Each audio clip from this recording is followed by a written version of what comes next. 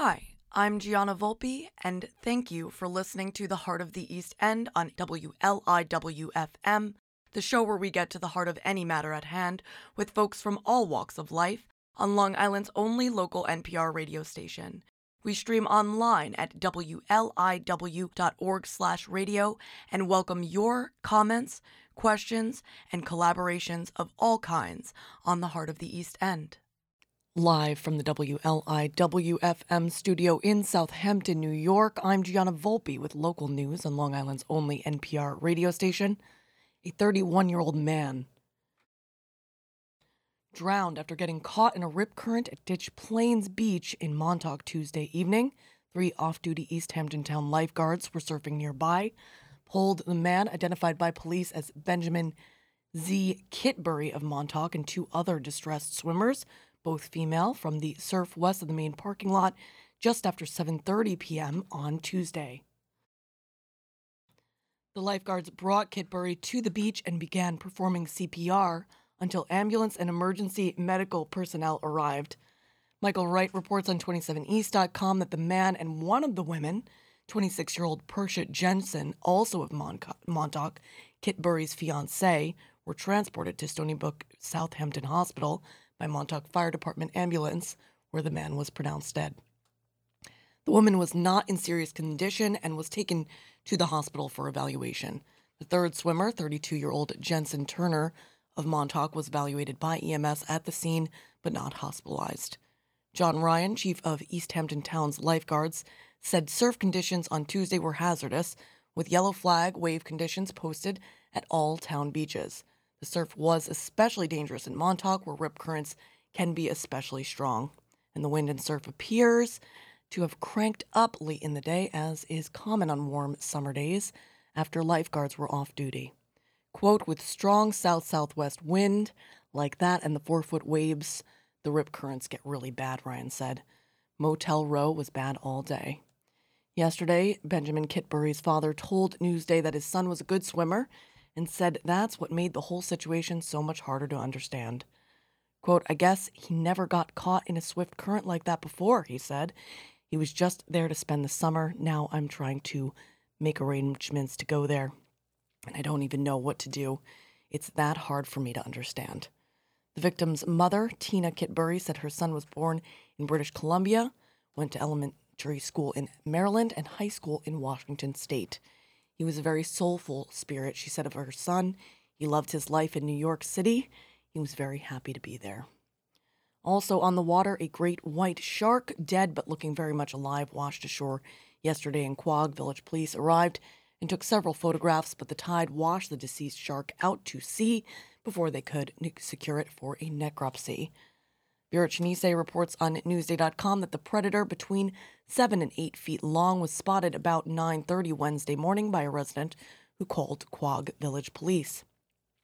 Great whites can grow to be more than 21 feet long, lifeless in police photos, but with black eyes agape and rows of sharp teeth exposed in an open mouth. The Quogue shark appears ready to strike as it lies in the inch-deep surf, another reminder to already ocean-weary Long Islanders of what swims just off the coastline. New York State Department of Environmental Conservation representatives reviewed the photos and determined it was a great white. According to the agency, DEC police officers arrived on the scene but were unable to locate the carcass. Quogue police have cautioned swimmers and boaters to be aware and to keep their distance as law enforcement monitors for sharks. Quogue Village Police have asked anyone who believes they have spotted a shark to call police headquarters at 631-653-4791. In health news, an additional 1,800 doses of the much-sought-after monkeypox vaccine will be available starting today on Fire Island, in Bayshore, and also Hampton Bays next week, and continuing through next week. Suffolk County officials announced yesterday. Virochinese reports on Newsday.com that Governor Kathy Hochul announced this week that the additional 1,800 doses were headed to Suffolk County and 1,000 would be allotted to Nassau. All vaccine doses require an appointment, which in Suffolk County can be made by visiting suffolkcountyny.gov/monkeypox.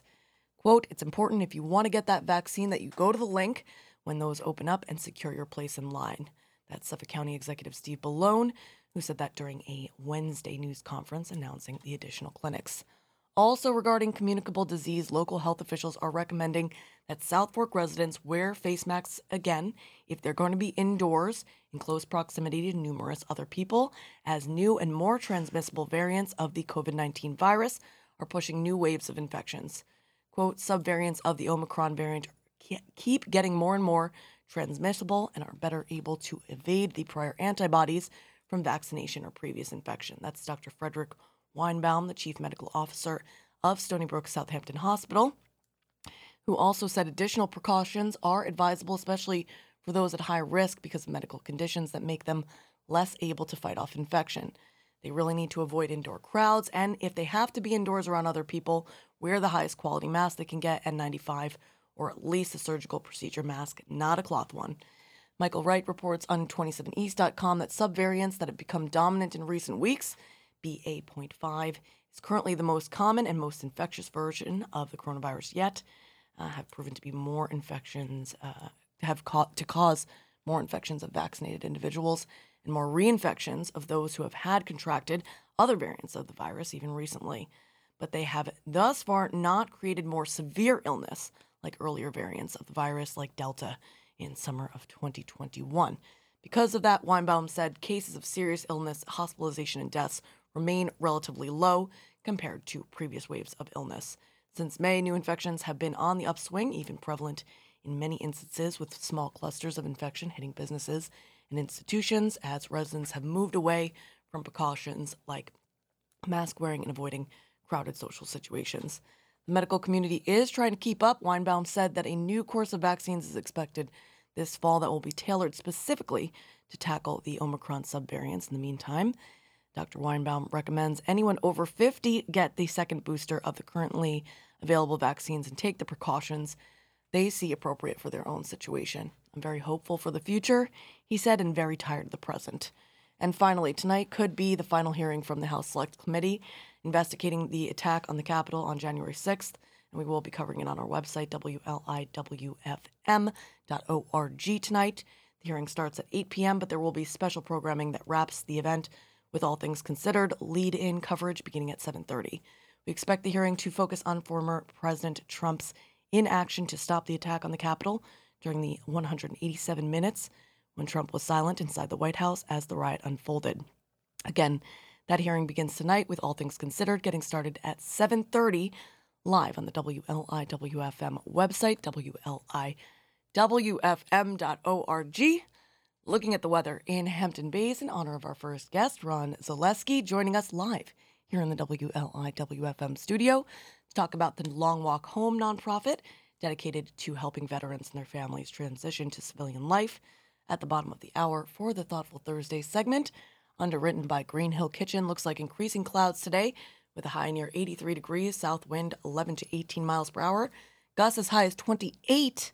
So make sure you have all your items secured in your yard. There is a heat advisory in effect until 8 p.m., so please do stay hydrated out there. Mostly cloudy tonight, then gradually becoming clear with a low around 73 degrees, southwest wind 5 to 14 miles per hour, becoming west after midnight. Right now it's 83 degrees. As I mentioned, I'm Gianna Volpe, the humble host of The Heart, the morning and midnight show here on Long Island's only local NPR radio station. Really leveling up as far as the music is concerned. I somehow figured out how to connect both our guests this morning. So we're going to be starting with Jeff Dole's Walking Barefoot, go on to Bruce Springsteen's Long Walk Home, and we are eventually going to find ourselves in songs about meteors in honor of our next guest. Starting with Jeff Dole's Bruce Springsteen, Scenic Route to Alaska, Citizen King, and Neil Young and Crazy Horse. Music from all decades and genres, interviews with folks from all walks of life, all morning and midnight long on Long Island's only NPR radio station, WLIWFM.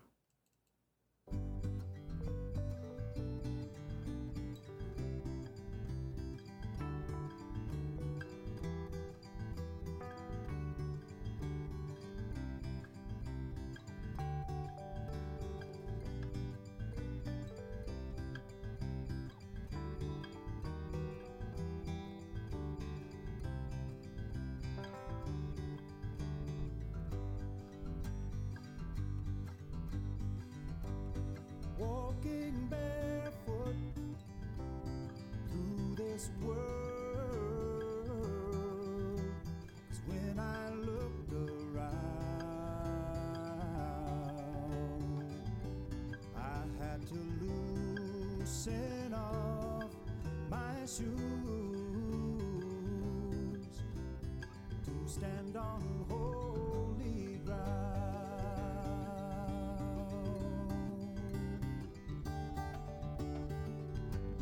There are mysteries in this world we can't understand. We can only feel the touch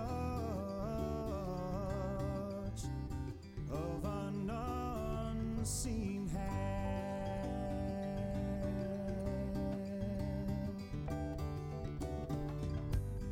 There are whispers in the shadows,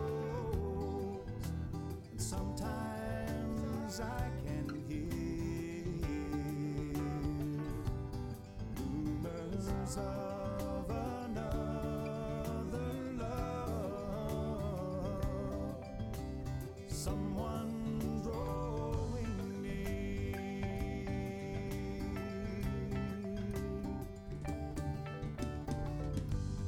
Tears of laughter, tears of sorrow,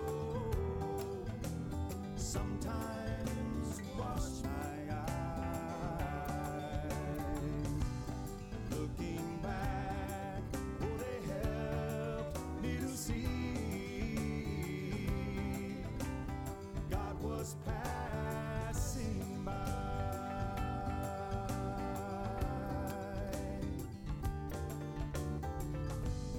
In the evening of my life, I will lay me down. I'll be thankful I have walked on this holy ground.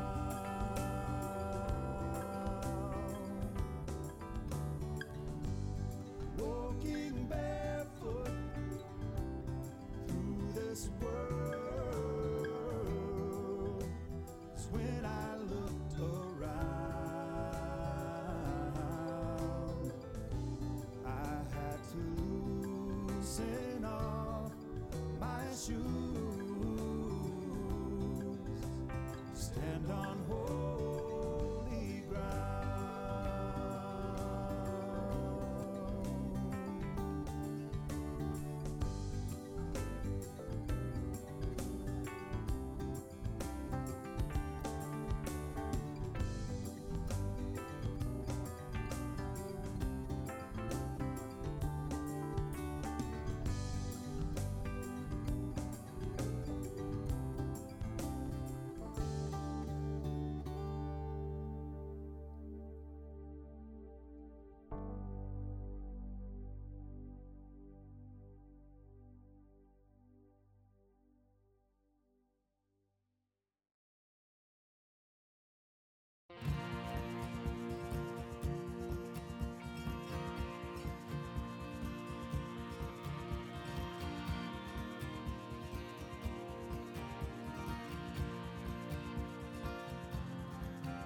Last night I stood at your doorstep, trying to figure out what went wrong.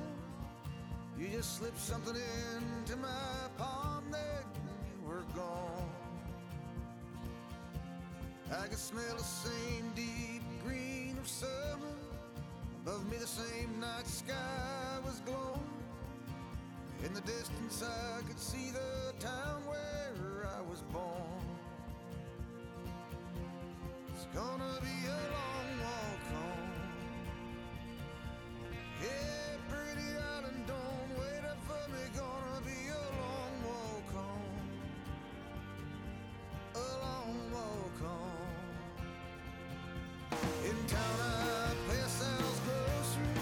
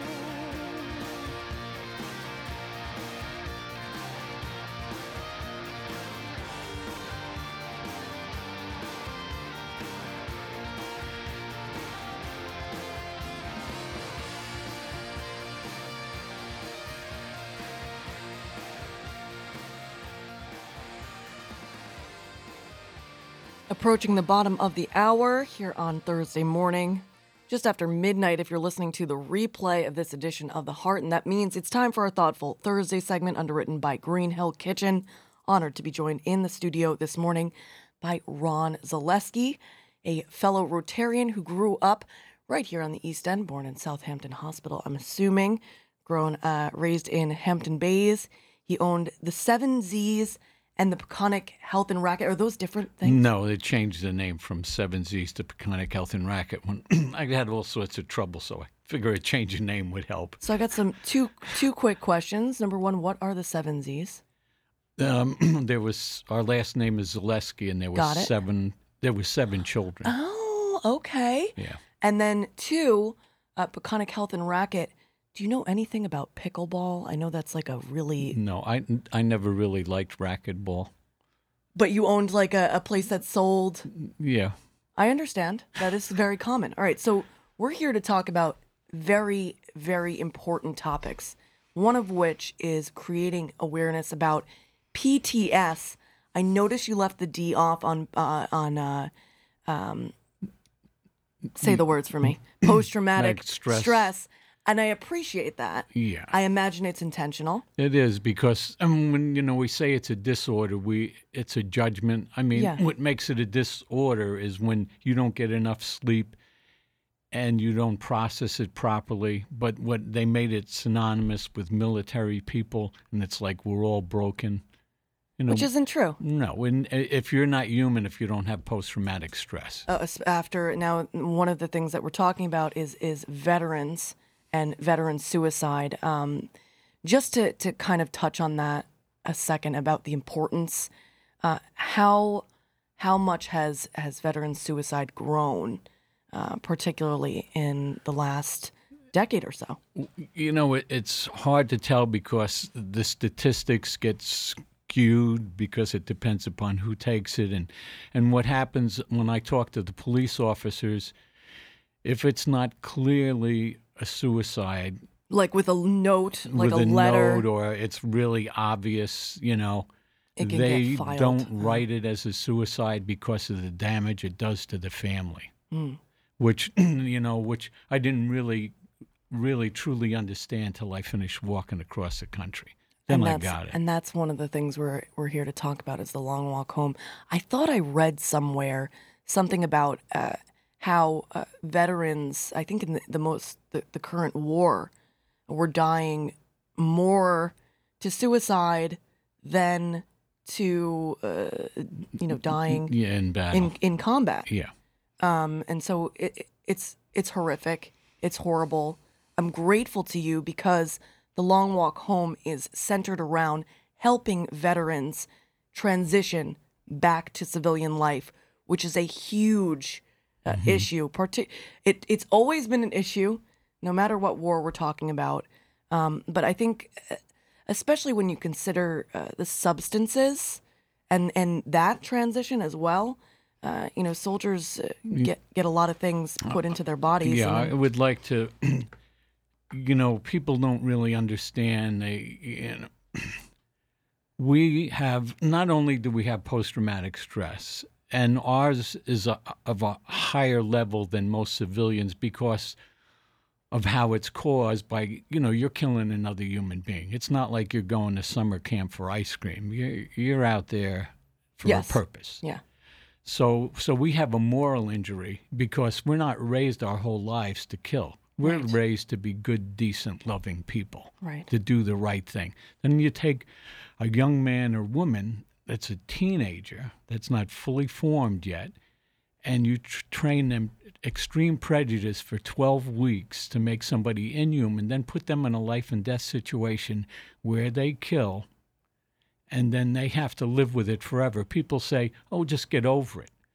You don't get over that. And it's like the only way I can make civilians kind of get an understanding, and I'm non-combat, okay? So,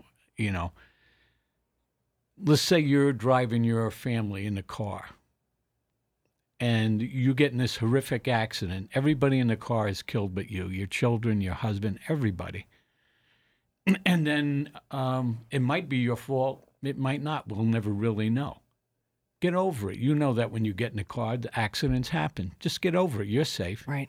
You don't say that to a person because, logic and emotions have nothing to do with one another. They're in two different camps. And, it's really interesting the way you just described it, and it's a really great way to think about it because it shows the multiple times someone's personhood is completely deconstructed and then put back together again, which sort of makes a lot of sense of why there's so much trouble. So this is someone who, like you mentioned, was raised to be a certain kind of person, then in the military setting, deconstructed, broken down, and then built back up in a very short amount of time to be something completely different. Right. And then again, and then there's really from the war setting to back to civilian life, there really isn't enough retraining to be a citizen. No, because you're kind of brainwashed, like you reprogram, like you said, and then you come out, and then they send you out, and they have programs, but they have ways around it because it's basically about money and time. And what they do, and I don't know if it's changed. When I was in, there was none, and if there was, they never sent me to it. Can you talk a little bit about your own experiences? What branch of the military and whatnot? Yeah, well, I'm a Marine. Semper Fi. Thank you. You're welcome. That is a tough branch. Yeah. Well, back then I was, 19, and I won the draft lottery. My number was 34. My buddy was 16. The only branch that would take him was the Marines because he got caught for the stuff we did. I didn't. So I went in with him, but I didn't want to go because I'm Catholic. I was raised that killing is wrong no matter what. I believed that. And before I was in the Marines, I was in the Merchant Marines. At the age of 17, I'm on a freighter. We're delivering military equipment to the Arabs, and we had signed a peace treaty with the Jews. And I'm saying, how can we do this? Sell weapons to the enemies of our friends? And they all laughed at me and said it's about money.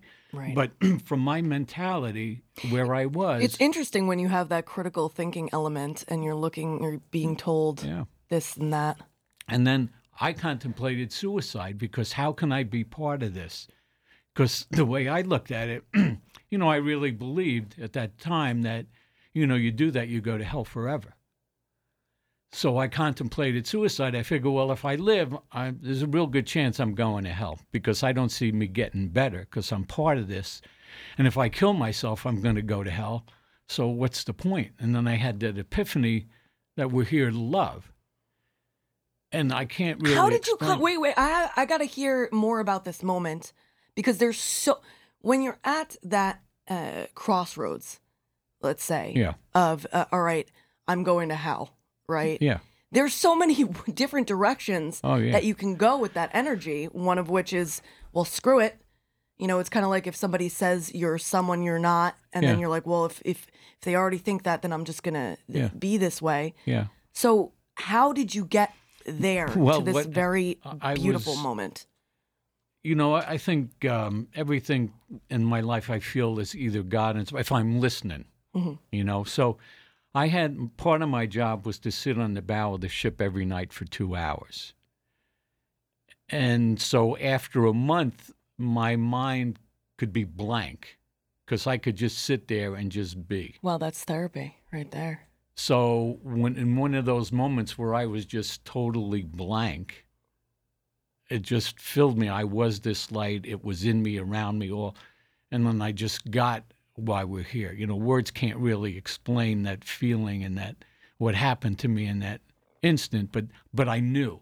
When you hear the truth, you know it. Right. It resonates. Yes. You know when you know. We are here to love, ladies and gentlemen. Yeah. So that's when I got it, and I took it for granted that I would always be in that space and I didn't have to do anything to maintain it. Right. So, That's another important element for folks out there that, because, for example, I had a near-death experience, And I remember being in the space of realizing that to breathe is a gift, just to be is a gift. Yeah. And I was over and over again so surprised at how this revelation could be taken for granted over the years, and how I could forget this amazing thing. Yeah, so I was in that space, but when I came home, I didn't meditate. I just was just being and living. But, gradually it crumbled, and then I go in the Marines. And my parents asked me, why are you going in? And I came from a very abusive home. My father I'm Polish, he's Polish. I'm second generation in this country. He's first generation. He was in World War II. He had a choice to go in World War II or go to prison for armed robbery for 4 years. That's the man who raised me. He was drunk every day of my life growing up. I got beat physically or verbally every day. And he was a big, scary guy to me. And the only way I could get at him, I used that passive-aggressive stuff we do when we're kids, Right. So that's why I went in, to hurt my parents. What was worse, the physical or the verbal? The verbal. Isn't that amazing? Yeah. I can take a beating. Right. But, the scars of what somebody says that you bathe in. I was told I'm stupid and no good. Right. Most of them growing up.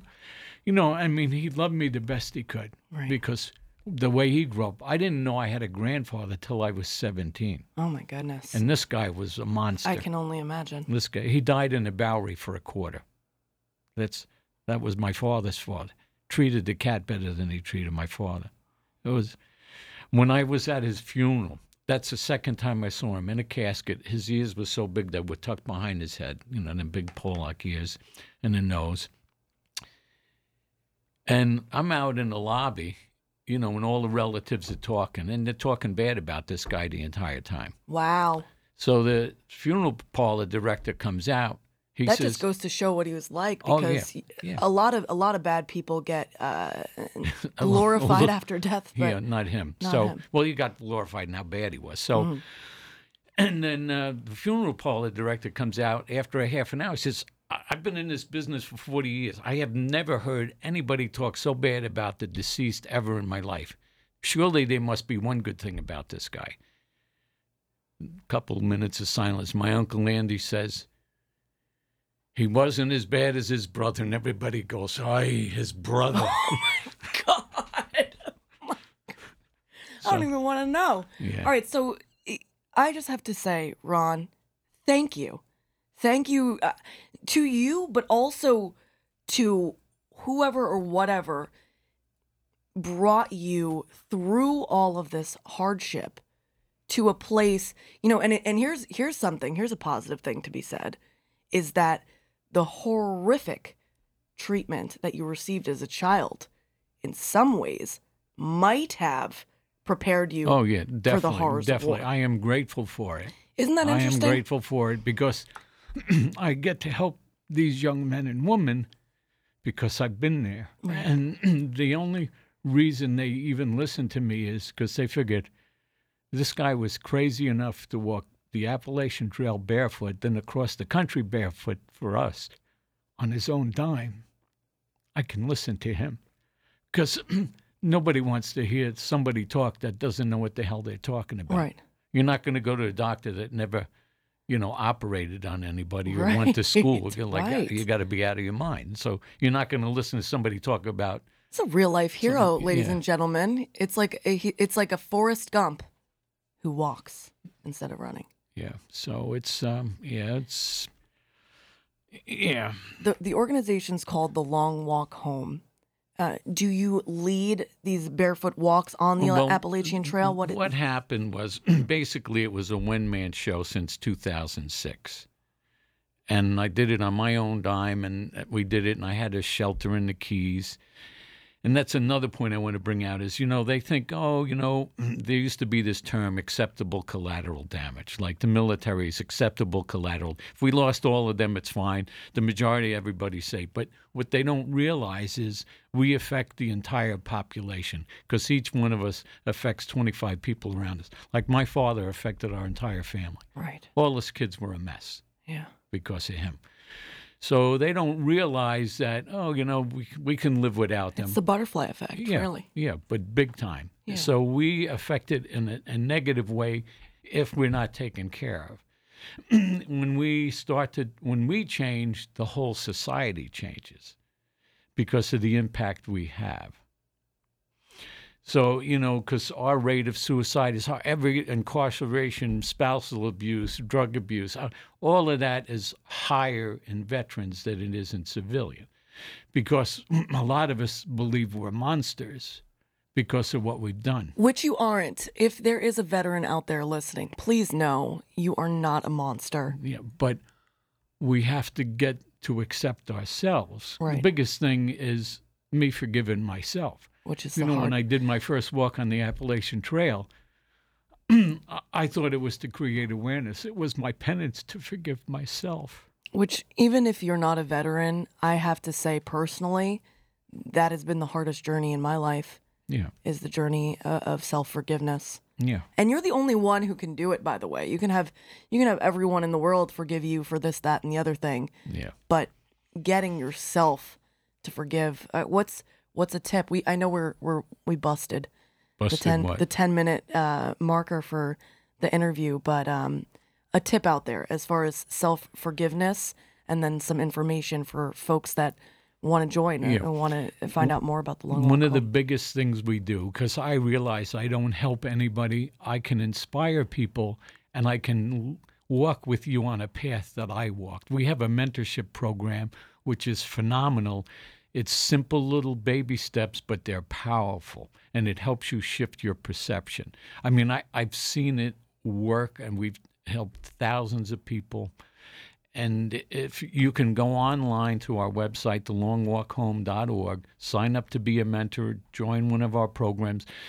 We need people to mentor the veterans and their families. And you cannot be a mentor unless you take the program yourself, because we will not let anybody tell somebody else what to do when they haven't done it themselves. Because to me, that's hypocrisy. And if you can't walk the talk, don't even talk to me. Oh, beautiful. I love this man. All right, Ron Zaleski, the organization is the Long Walk Home at longwalkhome.org. Right. You got to do the work before you help others. I'm going to hop forward. I'm going to play one more Long Walk Home track. I'll let you choose, Ron. We've got Scenic Route to Alaska, Citizen King, Neil Young, and Crazy Horse, or Glenn Campbell. The choice is yours. I have no idea of any. I'm like Jimi Hendrix and Oh, Dylan. nice. Kind of, so I'm about it. if you play Hendrix for me, with The Power of Love, I'm let's all do over it. All right, well, then let's just do that. Oh, Hold on one second. God, I love it when you talk dirty. Hey, all right, you know what? I'm going to say, all right, you said Power of Love? Yeah. Let's see if I can pull it up. I might need to go straight through here.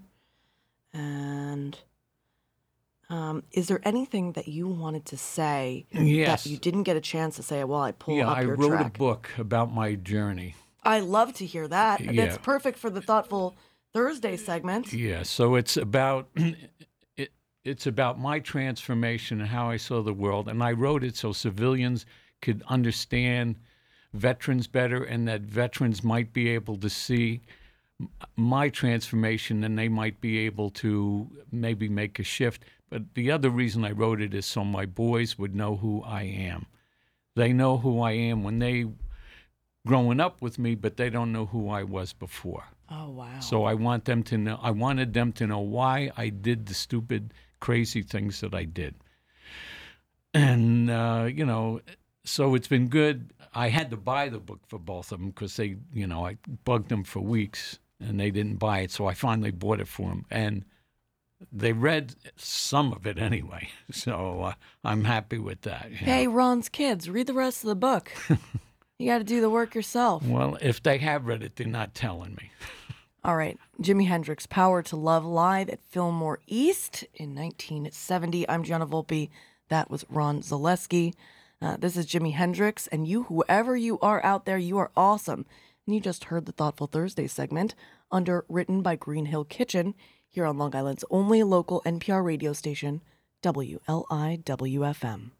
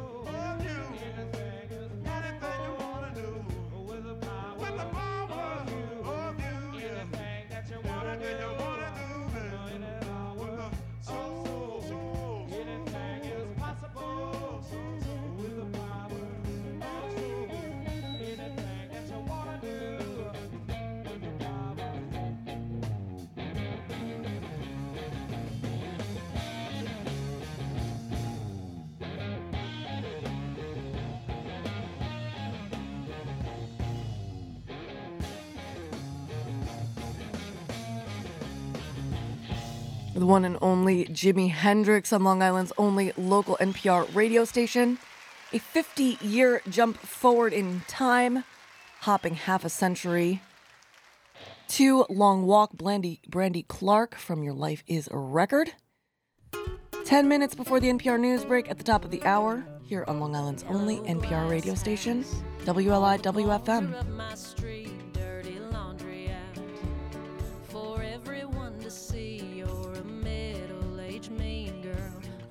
Throwing stones in that old Walmart lawn chair, high and mighty throne. Well, I'd give you grace, but why even bother? 'Cause after all, you can walk on water, so take a long walk off a real short pier. Take a cinder block with you as a souvenir. I hope you sink like the shade of stones that you've been throwing. I hear it's cold as you at the bottom of the ocean. The bottom of the ocean.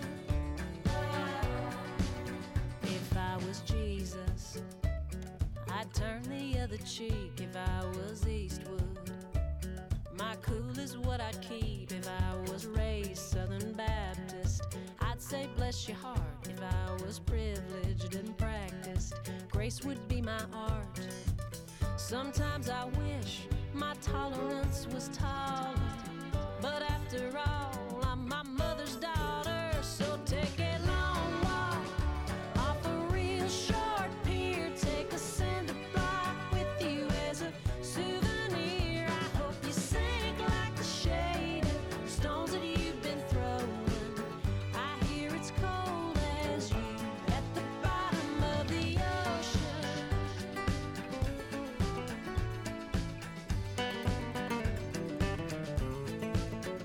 Take a deep breath. You're gonna need it.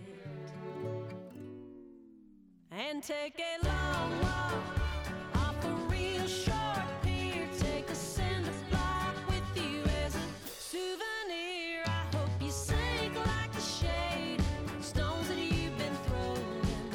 I hear it's cold as you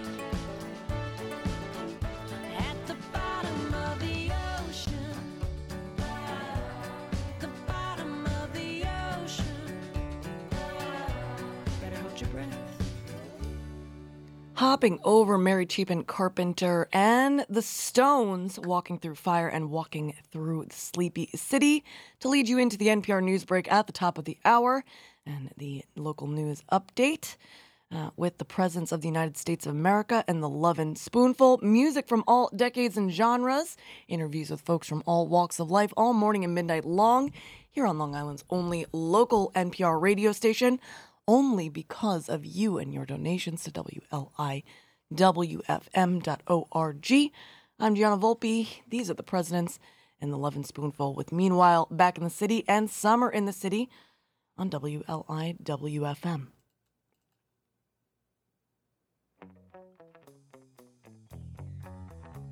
If you want, though, to reclaim those lost tracks, find the playlist on WLIWFM.org. The Heart of the East End program page.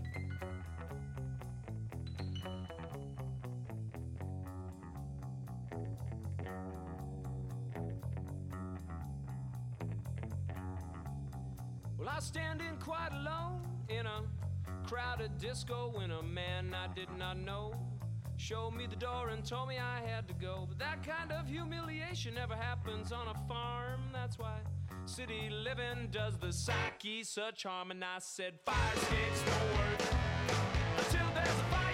You gotta sleep on the floor, live in the mud. There's no need to go higher. Once you taste a brick, you won't want more. Saving sanity's no trick when you're living outdoors.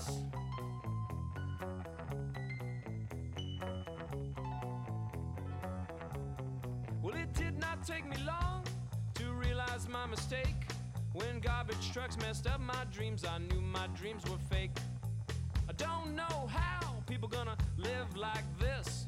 Pigeons might enjoy it, but I can't live in this mess. And I said, fire escapes don't work until there's a fire. You gotta sleep on floor, live in the mud, there's no need to go higher. And once you taste the brick, you can't chew and talk. Saving sanity's a trick when you're living in a room the size of a shoebox.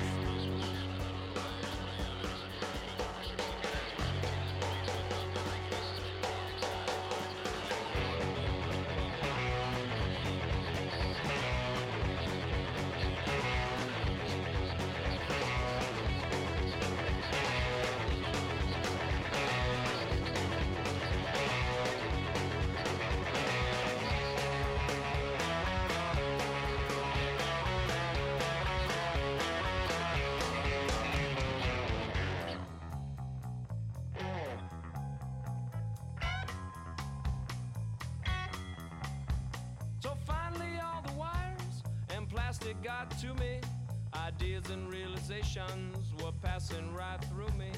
I did not take a train, a plane or bus with wings. A man wasn't meant to fly. Besides, walking does the same thing, gets me out of here. Fire escapes don't work. Until there's a fire, you gotta sleep on the floor. Living in the mud, there's no need to go higher. And once you taste the brick, you won't want more. Saving sanity's a trick when you're living on someone else's floor. Hi, what's up? How you doing? It's good to see you. What's your name again? I can't remember. Time's up. I gotta go.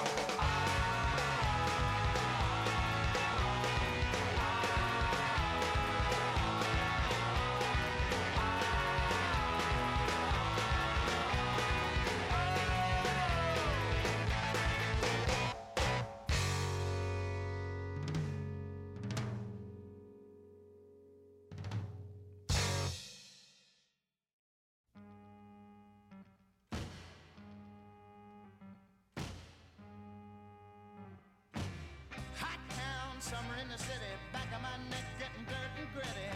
Bend down, isn't it a pity? Doesn't seem to be a shadow in the city. All around, people looking half dead, walking on the sidewalk harder than a match here. But at night it's a different world. Go out and find a girl. Come on and dance all night. Despite the heat, it'll be alright. And babe, don't you know it's a pity the days can't be like the nights in the summer, in the city, in the summer, in the city. Cool town, meeting in the city, dressed so fine and looking so pretty. Cool cat, looking for a kitty, gonna look in every corner of the city. Till I'm wheezing like a bus stop, running up the stairs, gonna meet you on the rooftop. But at night it's a different world. Go out and find a girl. Come on and dance all night. Despite the heat, it'll be alright. And babe, don't you know it's a pity the days can't be like the nights in the summer, in the city, in the summer, in the city.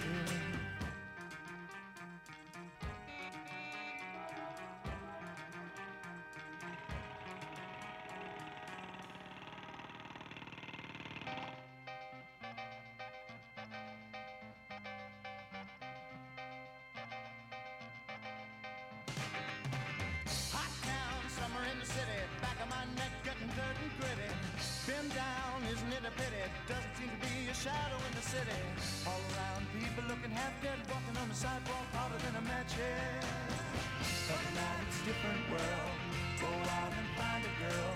Come on and dance all night. Despite the heat, it'll be alright. And babe, don't you know it's a pity the days can't be like the nights in the summer, in the city, summer, in the city.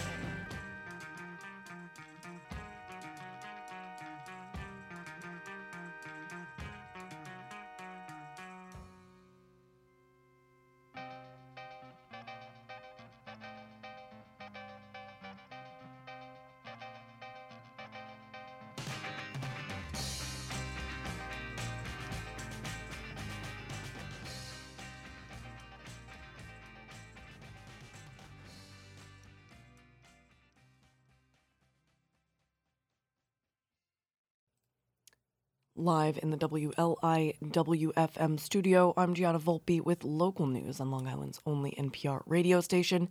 Children will return to school this fall without being required to wear a mask, Governor Kathy Hochul said yesterday, though a rise in COVID-19 cases could lead to a policy reversal. Bart Jones and Craig Schneider report on Newsday.com that Hochul holding a COVID briefing at her Manhattan office, shared her administration's plans for a potential fall surge of the virus amid the rapid spread of the BA.5 Omicron subvariant. Quote, "We don't currently, based on today's numbers, anticipate the need for masks in classrooms, but I'm going to reverse the right to return this policy if the numbers change, the circumstances change, and the severity of the illness change," she said. On Long Island, 34.3% of children between the ages of 5 and 11 had completed their vaccine series as of Friday. That number was 72.1% for the 12 to 17 age group, according to the New York State Department of Health. Some school district leaders praised the government's announcement, saying they hope it portends the start of a relatively normal school year, but the unpredictable nature of the virus and ongoing surge in cases had Long Island health experts urging caution.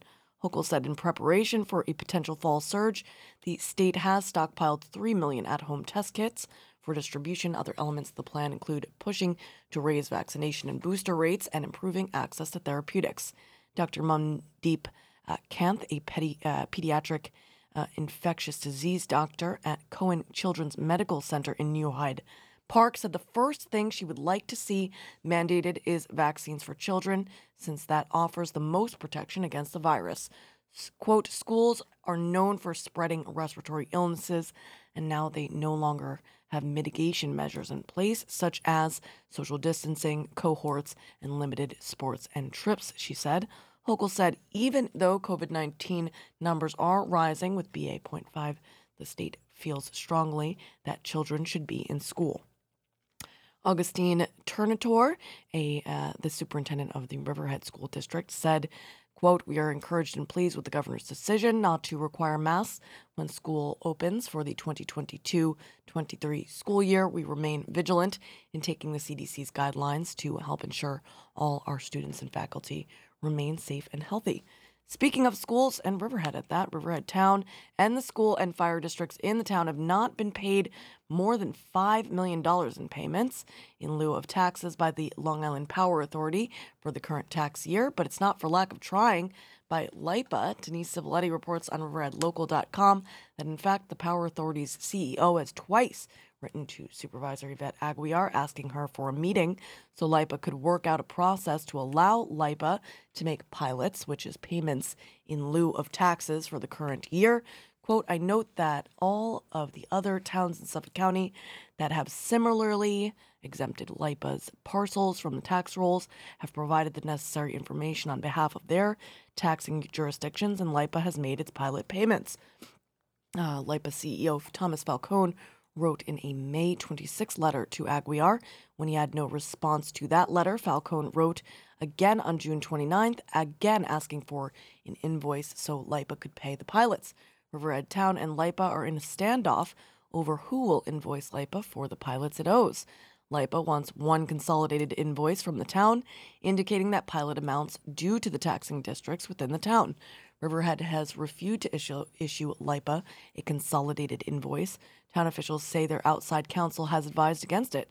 Instead, the town has asked the individual taxing districts to bill LIPA directly.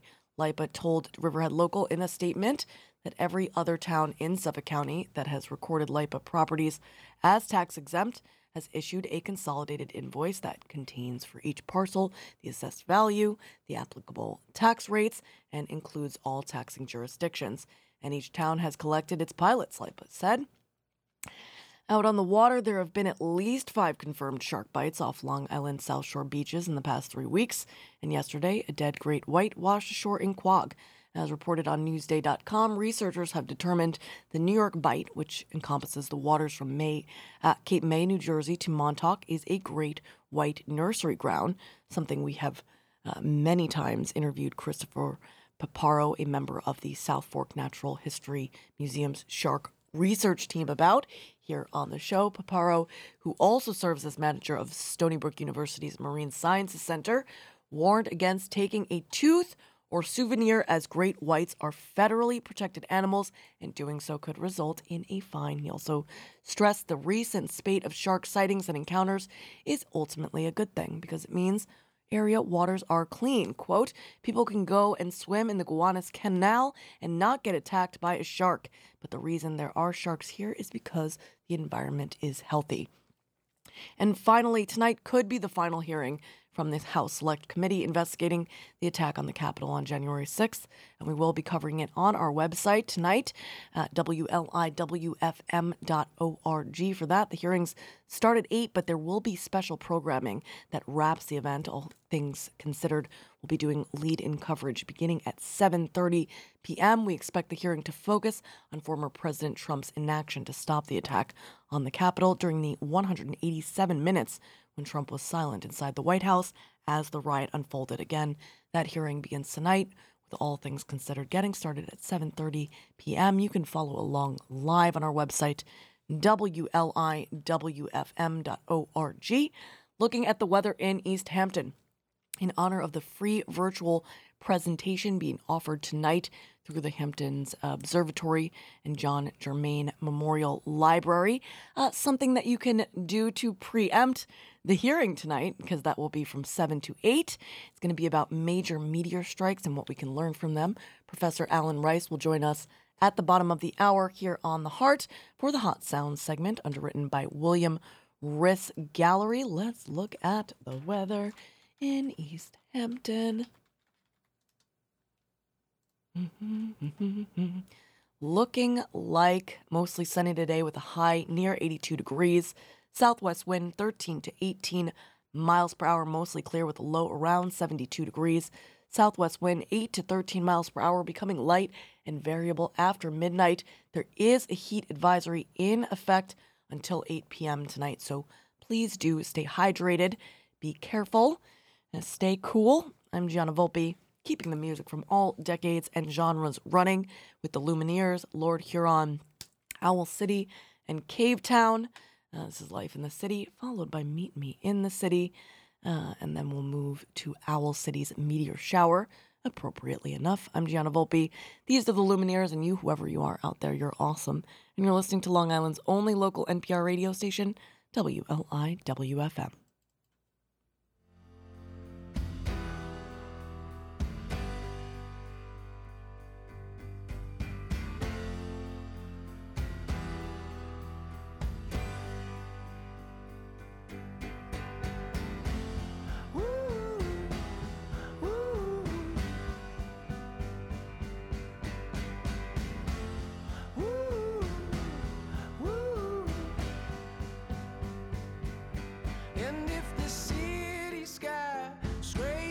Rise over this island, would you be glad to see Manhattan for once?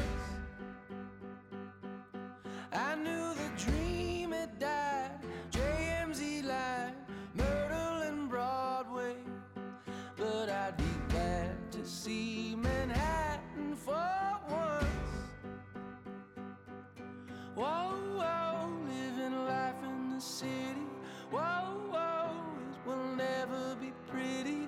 Oh, oh,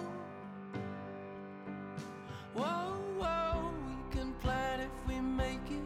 Whoa, whoa, we won't let them, they won't take it from me, no. Oh, oh, whoa.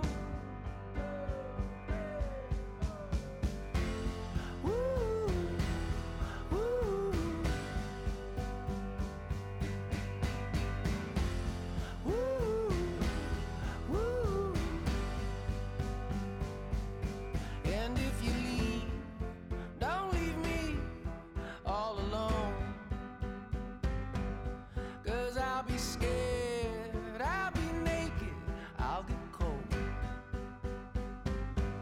And I miss my dad, Cleopatra, sitting on the phone. So take me back off these streets, and we'll never be apart. Together from the start. Never, never falling back alone. Oh, oh, living life in the city. Oh, oh,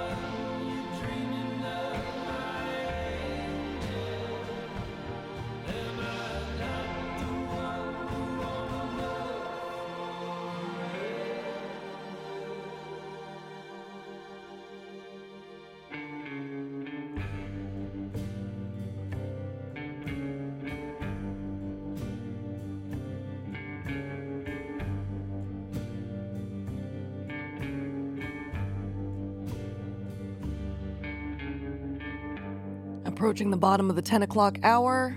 1 o'clock if you're listening to the replay, which means it's almost time for our Hot Sounds segment, underwritten by William Riss Gallery.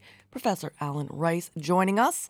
Appropriately enough, this is Meteor Shower by Owl City from the Ocean Eyes record of 2009. I'm Gianna Volpe, and you, whoever you are out there, you are awesome, and you're listening to WLIWFM. Stay tuned for Professor Rice.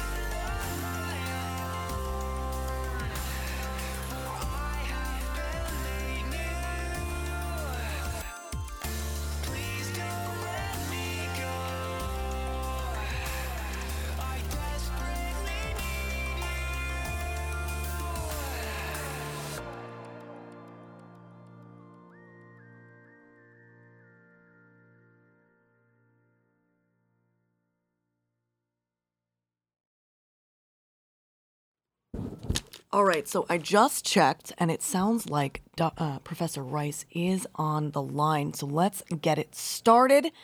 Right now, it's the Hot Sounds segment. He's been a professor of geophysics, geology, sustainability, oceanography, physics, and engineering at San Francisco State University. And he's done research with Stony Brook University and the Museum of Natural History, which he'll be discussing tonight during a virtual presentation through the Hamptons Observatory and John Germain Memorial Library. Professor Alan Rice, welcome to the Heart of the East End. Good morning. Good morning. We're super excited to be geeking out with you about meteors, both this morning and tonight at 7 during your virtual presentation, with just a note that I believe registration is required for this event. So folks out there, make sure to find it on hamptonsobservatory.org if you're hoping to attend tonight. And we could start certainly with some basic stuff like the difference between a meteor and a meteorite, being whether or not the meteor survives the atmosphere and lands upon a planet or moon. But I actually saw something last year that I would love to learn more about from you, from an expert. November 15th of last year, my guy and I were heading back to Long Island when we saw something incredible I had never seen before. I immediately called my dad. It was like a shooting star, but it was green, and the color never fizzled out. It just continued to streak across the sky until I lost it through the trees. It appeared far too high to be anything man-made, and when I asked my dad what the heck I'd seen, he was both jealous and excited. He said it sounded like a green fireball, something that he's been hoping his whole life to see, a meteor which, instead of crashing to Earth, travels into the atmosphere and continues right on through to the other side. Am I on base with this stuff? And if so, how rare are these events? Well, fireballs are really meteors, just big ones and more spectacular. And the interesting thing is that the breaking stresses of these meteors, even if they're made of iron, is less than the pressure on the front of the meteor as it comes barreling into the atmosphere, and little pressure on the back end. So it's much like the bug crashing against the windshield, and the back end is the last thing that goes through his mind. And that analogy seems to settle with a lot of people. I don't know about you, but we are. Then the other thing is that the thermal stresses 3,000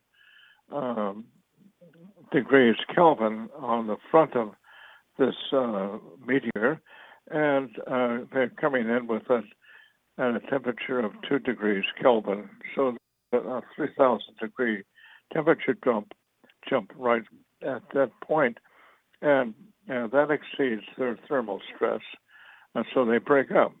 They almost always break up, and I've seen this myself in Greece. That's the first one I saw, and that was I joined three other English people on a beach in Lindos on the Isle of Rhodos, and the drinking. We had a whole jug of wine. We had a lot of us.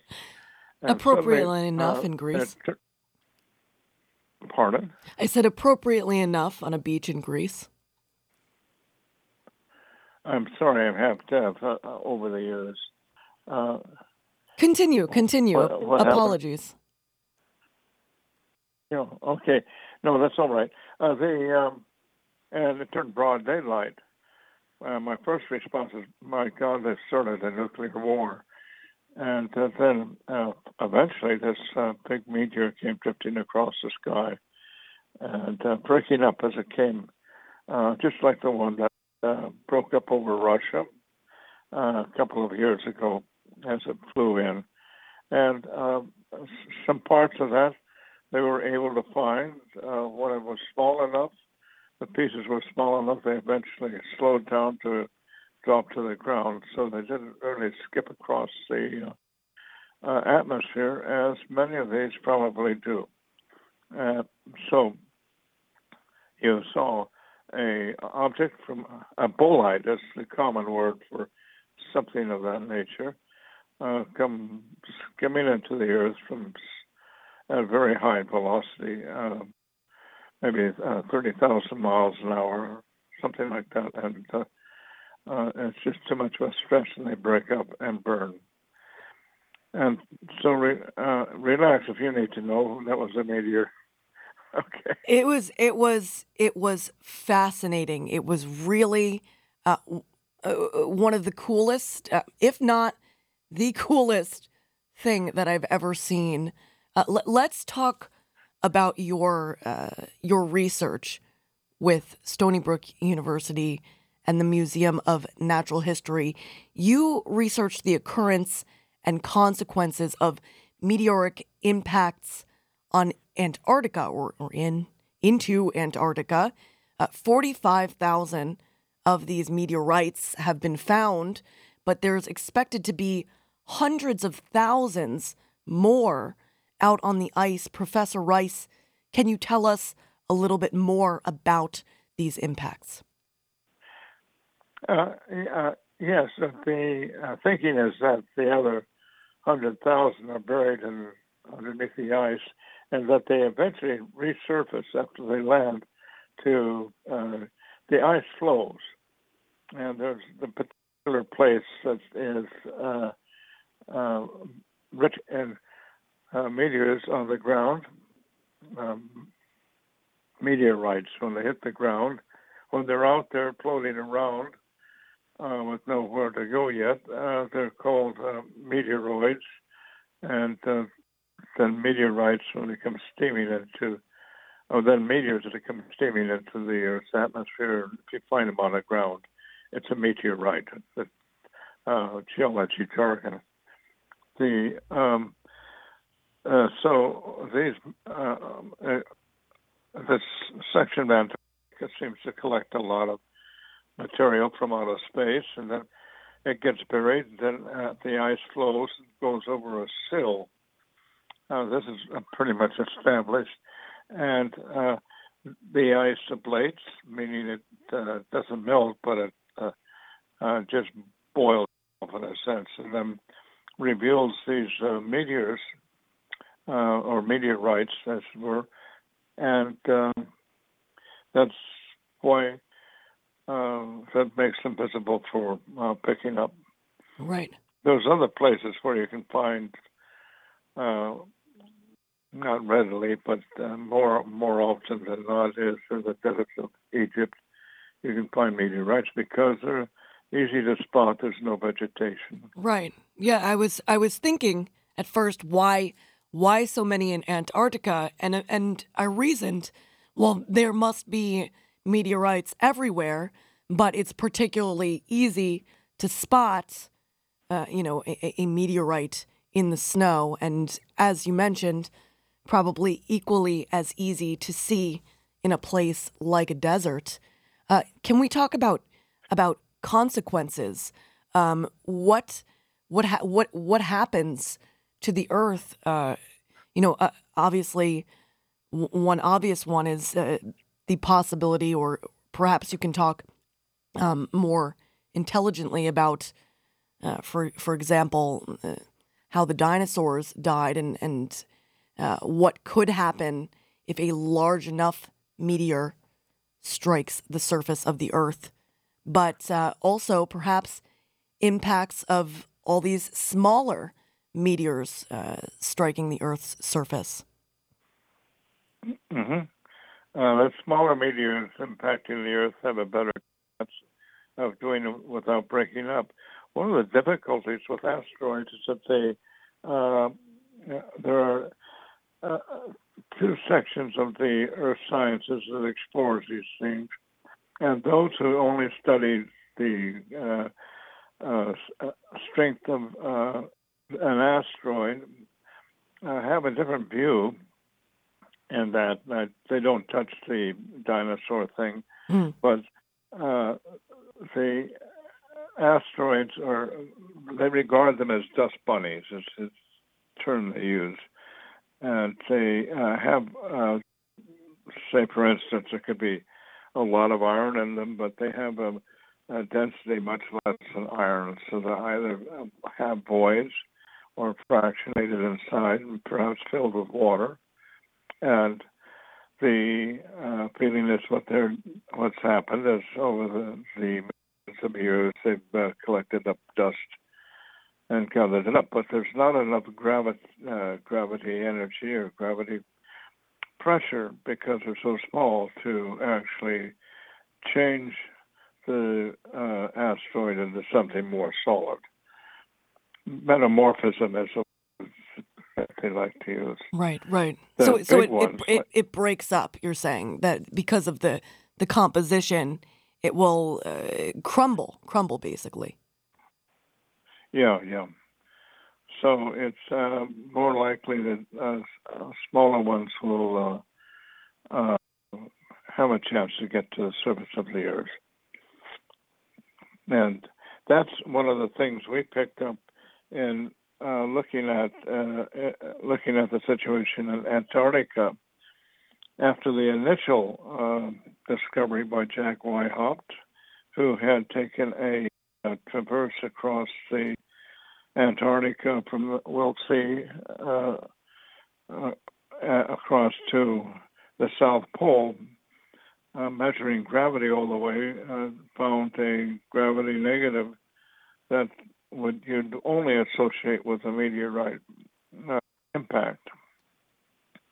So you see things like this, for instance, on Mars. It looks quite like that, those on Mars. And then when they were able to do gravity with these satellites, they got a much more complex picture of Antarctica, and it looked like maybe some big thing had come in and broken up, as I mentioned before, and it had spread out and made dents in the ice or in the Antarctic, the Antarctic ice, because there was a lot of ice. A West Antarctic ice sheet was there, but at the same time that people have now been able to date when this meteor hit, as it were, at the same time the West Antarctic ice sheet disappeared. So the speculation now that we put out is that a number of people have thought the West Antarctic ice sheet disappeared about 450,000 years ago, and that led to maybe a 10 meter, 20 meter rise in sea level, which changed many things, changed the circulation of the ocean. This they know. So the next thing we should be. That's amazing. I didn't know that. I didn't know that, for example, it makes sense now that I'm thinking about it, but that a meteorite, or I guess, could change the way that the ocean is moving. Yes, but that is due to the secondary effect of the loss of the West Antarctic ice sheet. Right. That's what really changed it. If there was no ice sheet to lose, it might not have changed. The fragile ecosystem. I said it's such a fragile ecosystem and just so many variables. Yeah. Now adding meteorites to that equation, to our thoughts about climate change.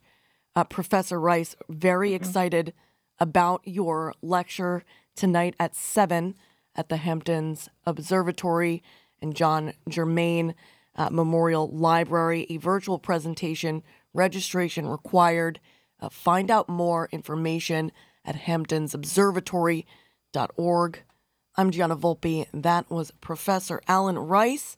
This is Anna of the North and Gus Dapperton, single called Meteorite from this year. And that was the Hot Sound segment, underwritten by William Risk Gallery, right here on Long Island's only local NPR radio station, WLIWFM.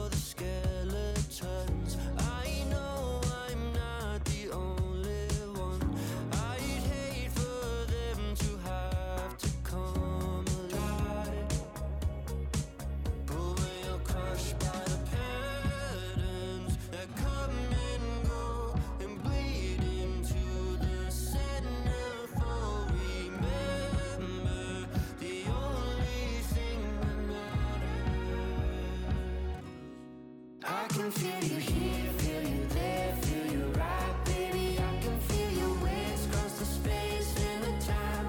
It hits me like a flood, like a stun, like a light, like a meteorite. I can feel you here, feel you there, feel you right, baby. I can feel your wings cross the space and the time. It hits me like a flood, like a stun, like a light, like a meteorite.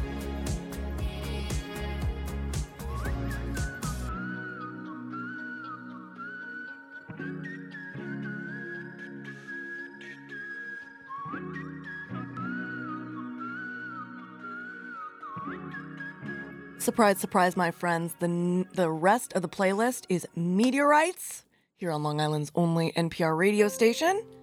This is a 2021 single from Husky, Meteorite on WLIW-FM. And then I've got some ASMR, ASMR.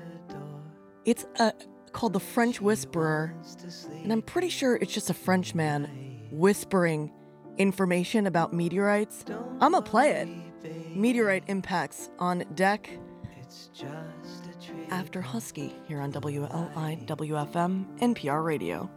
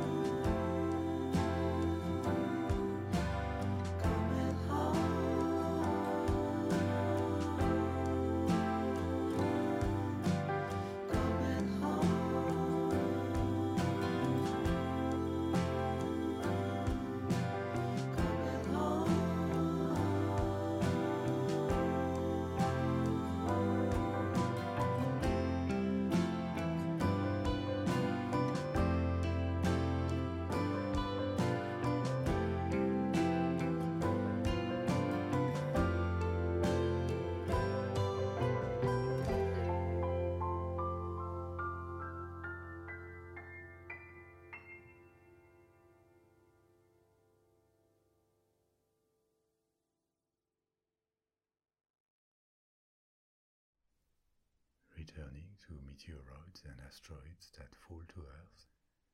As you also know, they are sometimes big enough to not shed all their matter during their crossing of the atmosphere.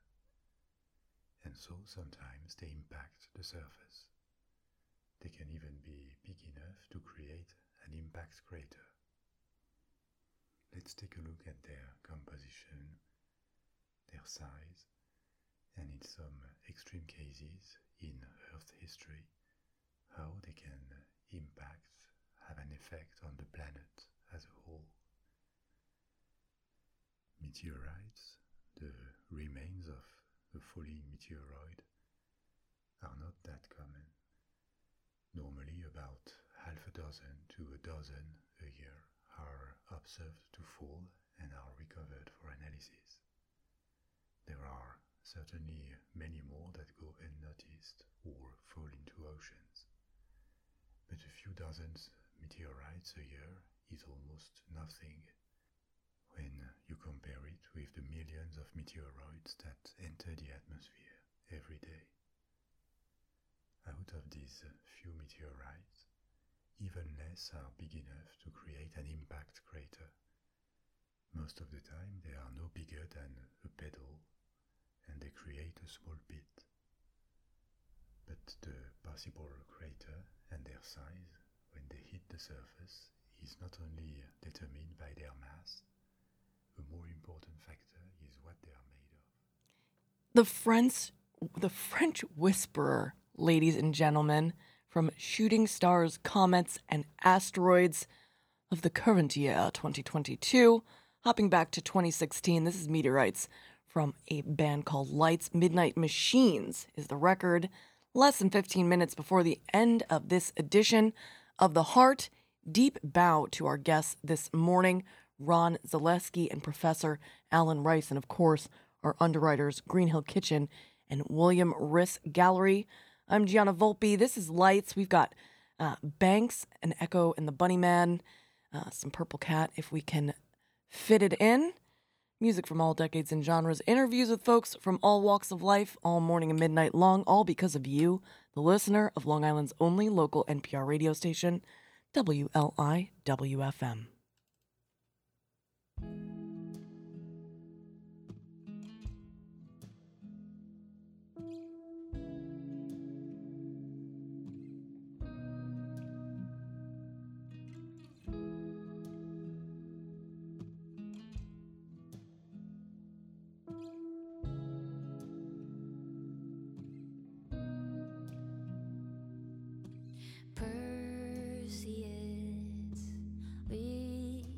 Out to where the money is, where kings who live. Both of us leave in town when we get old enough. We're moving up.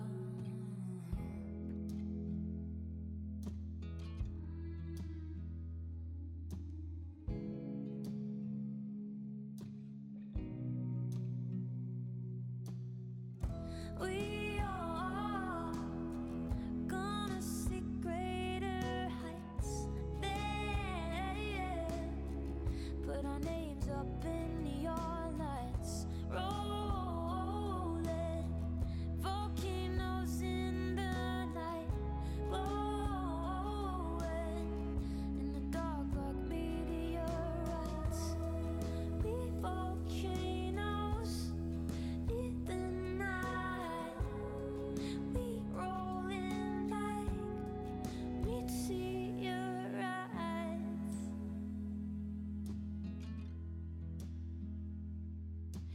Mama said they haven't even seen nothing yet. Don't you forget. Lately, you've been breathing fire in your sleep. I feel the heat. We are gonna see greater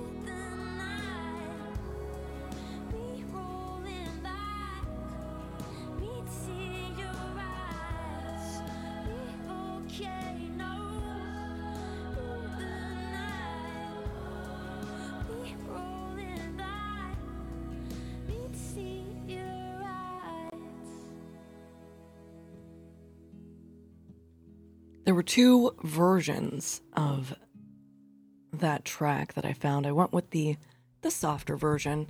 I've actually got a harder track up next, and that is the title track from Echo and the Bunnymen's 2014 record, Color Me Surprised. I didn't know that they had a record then.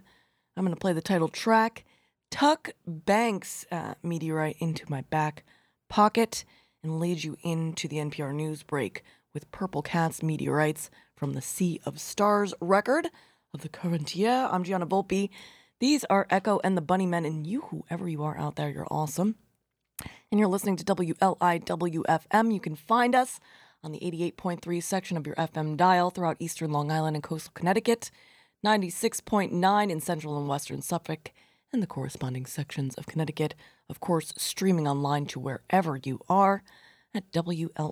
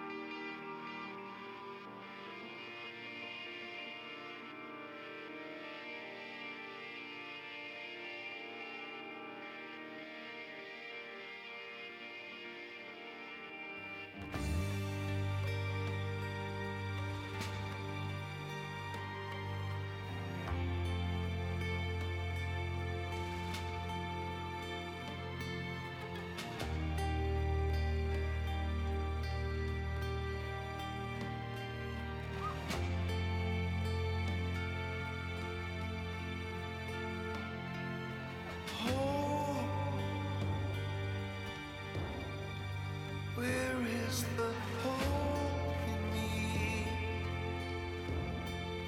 Can it be found among all the ghosts in me? Smoke, choking the fire in me. Will I be found by someone close to me? Life's like soldiers on the march, leaving their trenches now. Down in the night sky, cold is like a dog, freezing the senses now.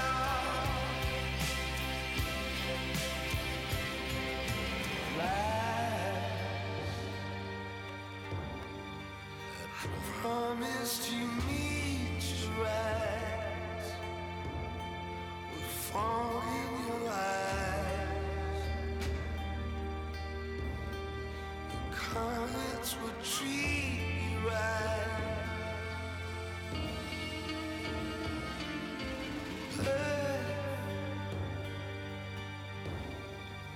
Worth being born to see. Life take its toll, cursed by mortality. Life's like soldiers on the march, leaving their trenches now. Down in the night sky, cold is like a dog, freezing the senses now. Down in the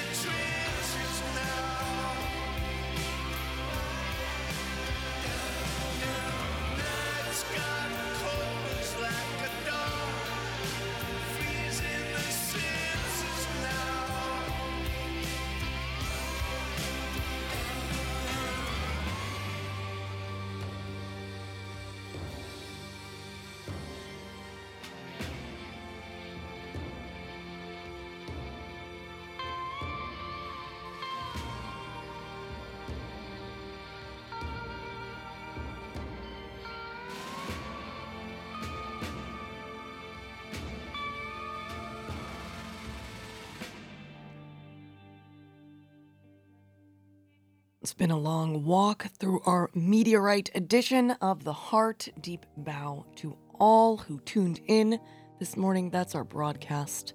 Stay tuned for the NPR News break. And lots of great commercial-free programming. I'm Gianna Volpe. This is Purple Cat. And you, whoever you are out there, you're awesome. And you're listening to WLI WFM.